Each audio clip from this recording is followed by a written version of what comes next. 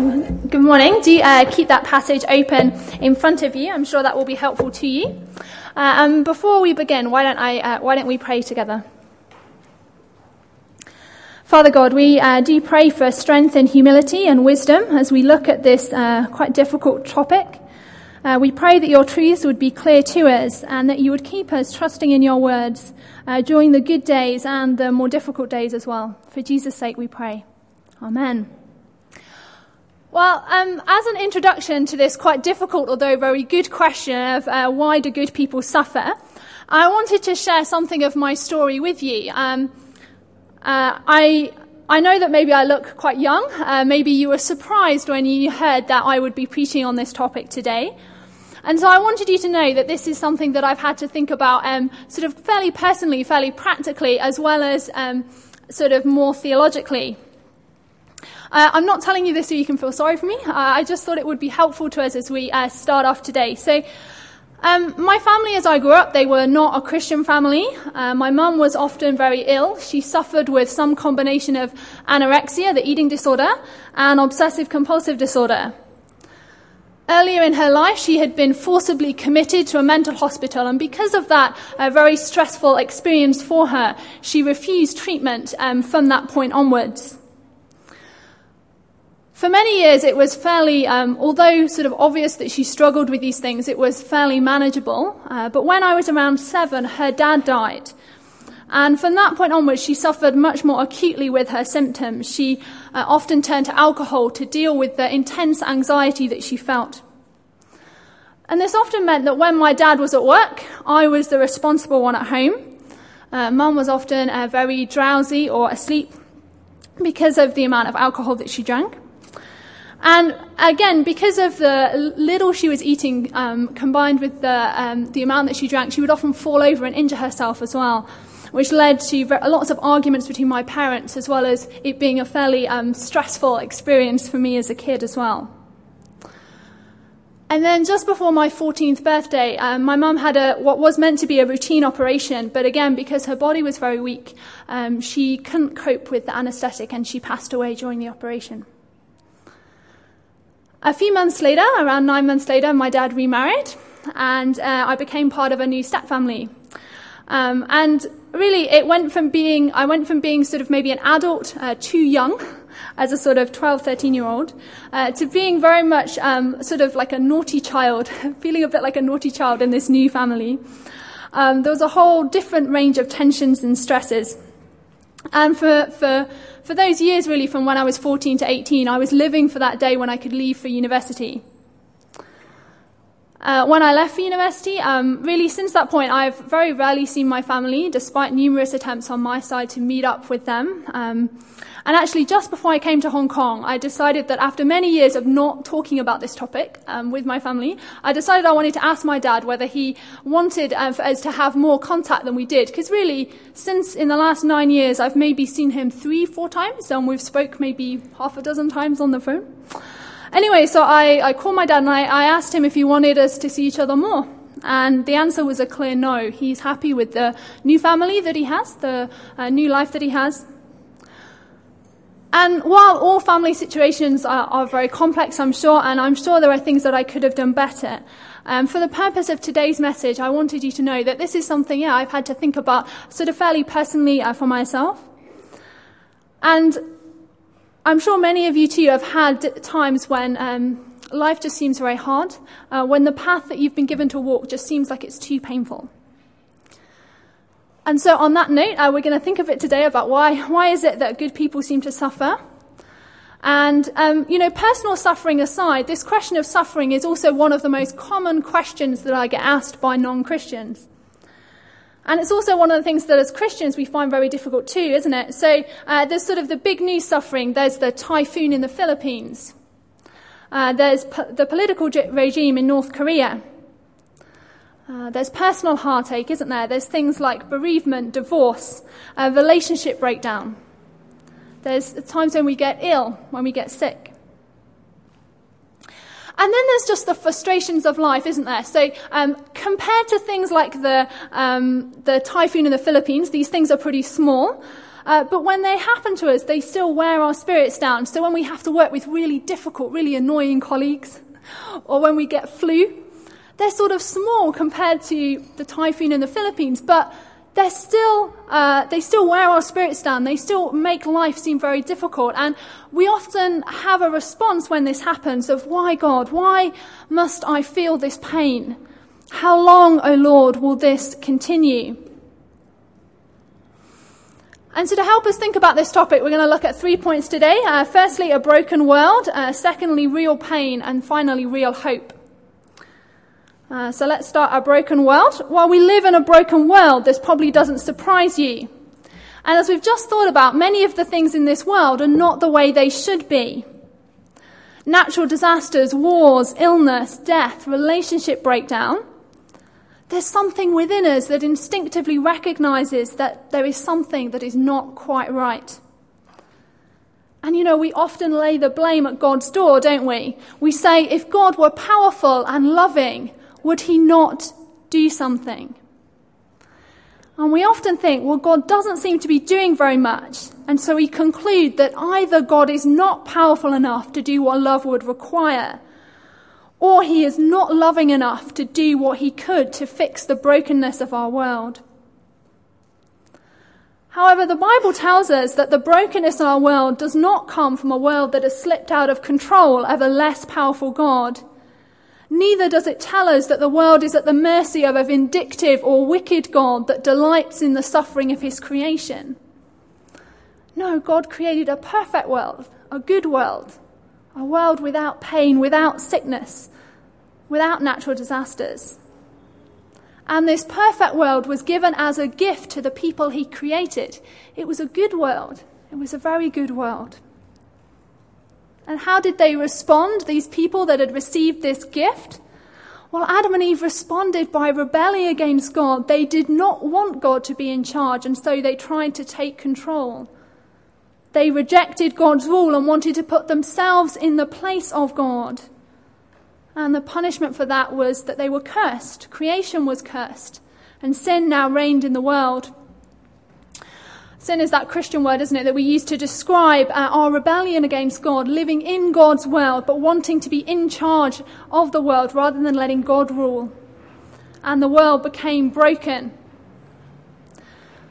Now let me be clear here, there are times and situations where we innocently suffer from someone else's sinful attitude. But if we are honest with ourselves, we are no different to Adam and Eve in at least one regard. We don't like God being in charge. We are also sinners in this world. And while we may be victims on occasion, without Jesus, we are primarily sinners living in God's world. What does that mean then practically? Well, it means when we're thinking about suffering, we need to own that part of the problem is not God, but people. There is enough food to feed the world. The problem is we're not distributing it well enough.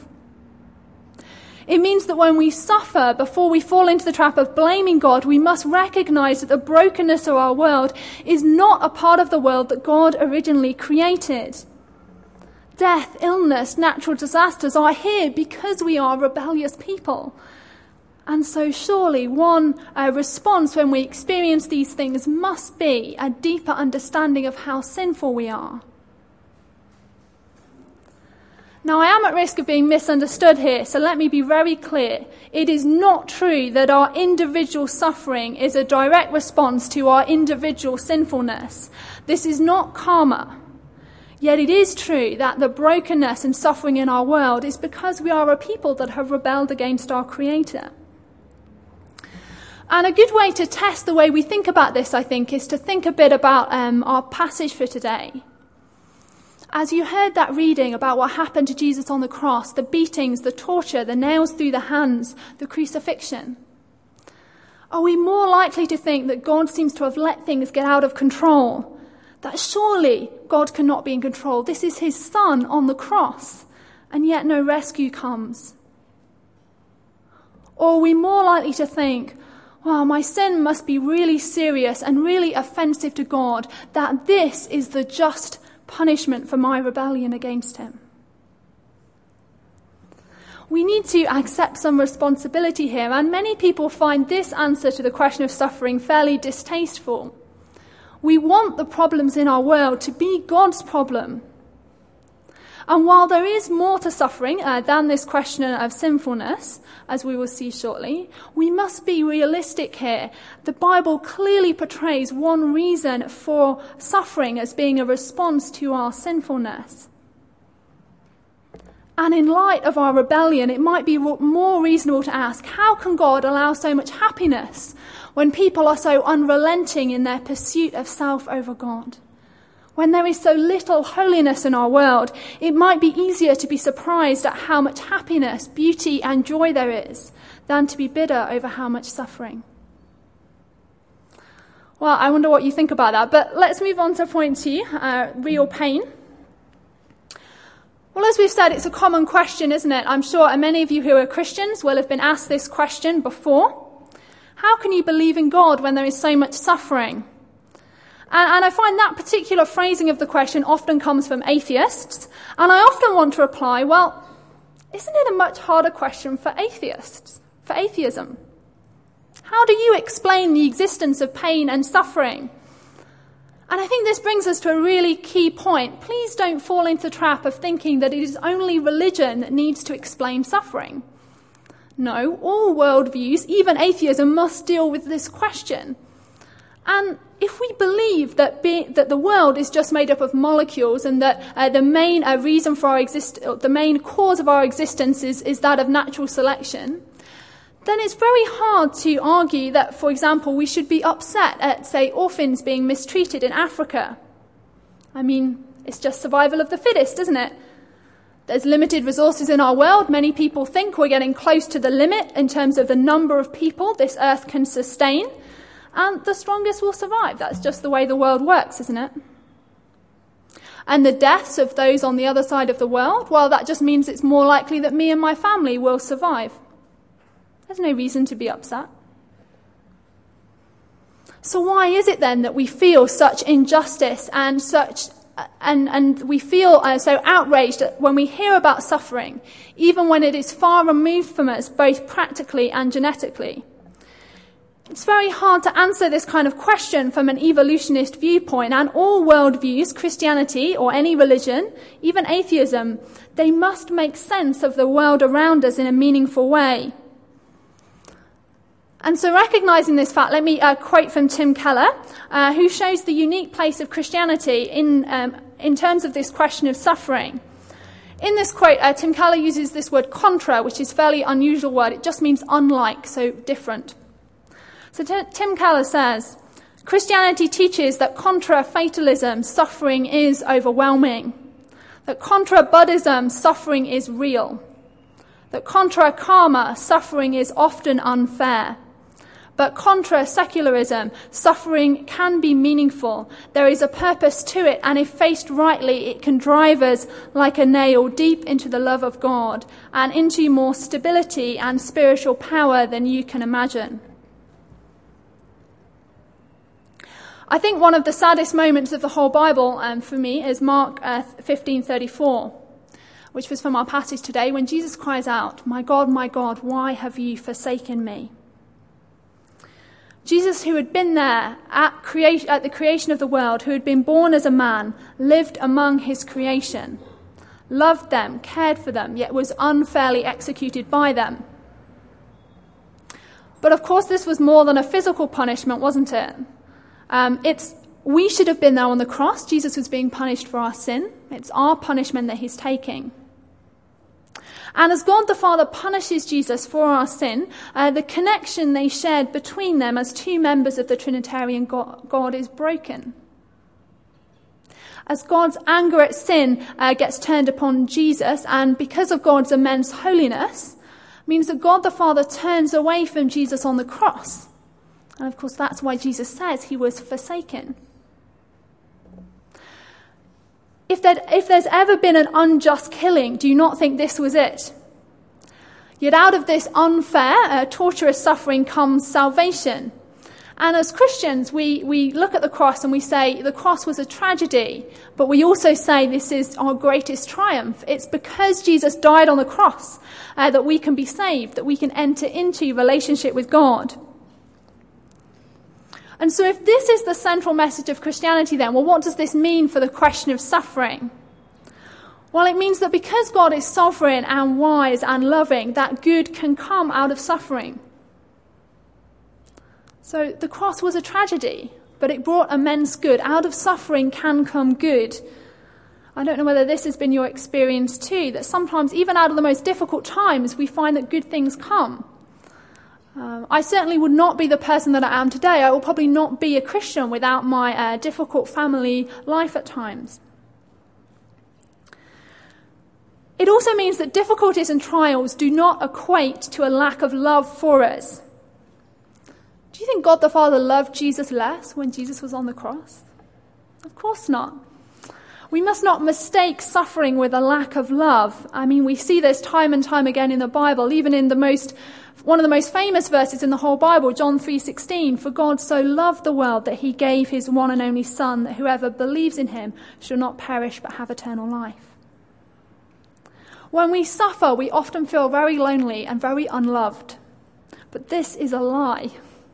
God loves us so much he sent his Son to rescue us. And though he may sometimes ask us to walk a difficult path, this is not because he does not love us. And so as we go through difficult times, we must remember that though the pain we feel is real, God can bring good out of suffering. And we must not mistake suffering with a lack of God's love for us. God demonstrates his love for us by sending his Son to die in our place. Well, finally, point 3, real hope. It's true, isn't it, that life can be very painful now, but for those who trust in Jesus, we know that this suffering will just be for a little while. And this is a really important part of the suffering question. The longer that I'm a Christian, the more I think I could not live in this world without God. And recently I was particularly struck by the UN report on North Korea. It's very recent. It was published just in December, I think, and it details even very recent cases of some of the most dreadful suffering that is going on in North Korea. Much of what is going on there parallels some of the worst parts of our history, Nazi Germany and Mao's Cultural Revolution in China. And as I read through the report, it's just so heartbreaking that there's still this place in the world where these things are happening. And I really think the only way that I could keep going is knowing that one day this injustice and pain will stop. One day God will come and there will be justice. And we know that while we don't deserve it, for those who trust in Jesus' sacrifice, that day is going to be a great day. Revelation 21 describes it as follows. Look, God's dwelling place is now among the people, and he will dwell with them. They will be his people, and God himself will be with them and be their God. He will wipe every tear from their eyes. There will be no more death, or mourning, or crying, or pain, for the old order of things has passed away. He who is seated on the throne said, I am making everything new. Then he said, write this down, for these words are trustworthy and true. It is right that we feel that suffering is wrong. We should. We are made in the image of God. We are made for a redeemed world, one without suffering. And God graciously, despite our rebellion, has promised this for those who trust in Jesus. And how can we know this for sure? Well, we know this because we look back to the first resurrection, to the resurrection of Jesus, a real historical event, his resurrection, the first of many. And we look forward to being raised with him, with new bodies that will not wither or fail. And so to answer the question, why do good people suffer? Well, if I was going to be very precise, I would say, well, the only fully good person was Jesus. Why did Jesus suffer? He suffered for you, to rescue you. But speaking more broadly and maybe more fairly to the spirit of the question, why is it that people seem to suffer so unjustly? Well, one part of the answer is we live in a broken world, a world corrupted by sin, and we need to include ourselves in that. Secondly, we acknowledge that there is real pain in this life, but we also acknowledge that God may have a good plan for our lives in which suffering is a part, and we need to allow for God's greater wisdom and trust in his love for us. And finally, we don't always know all the reasons, do we? But for the Christian, we can know that this suffering won't be for long, and we look forward to that world that is promised to us, a world without pain.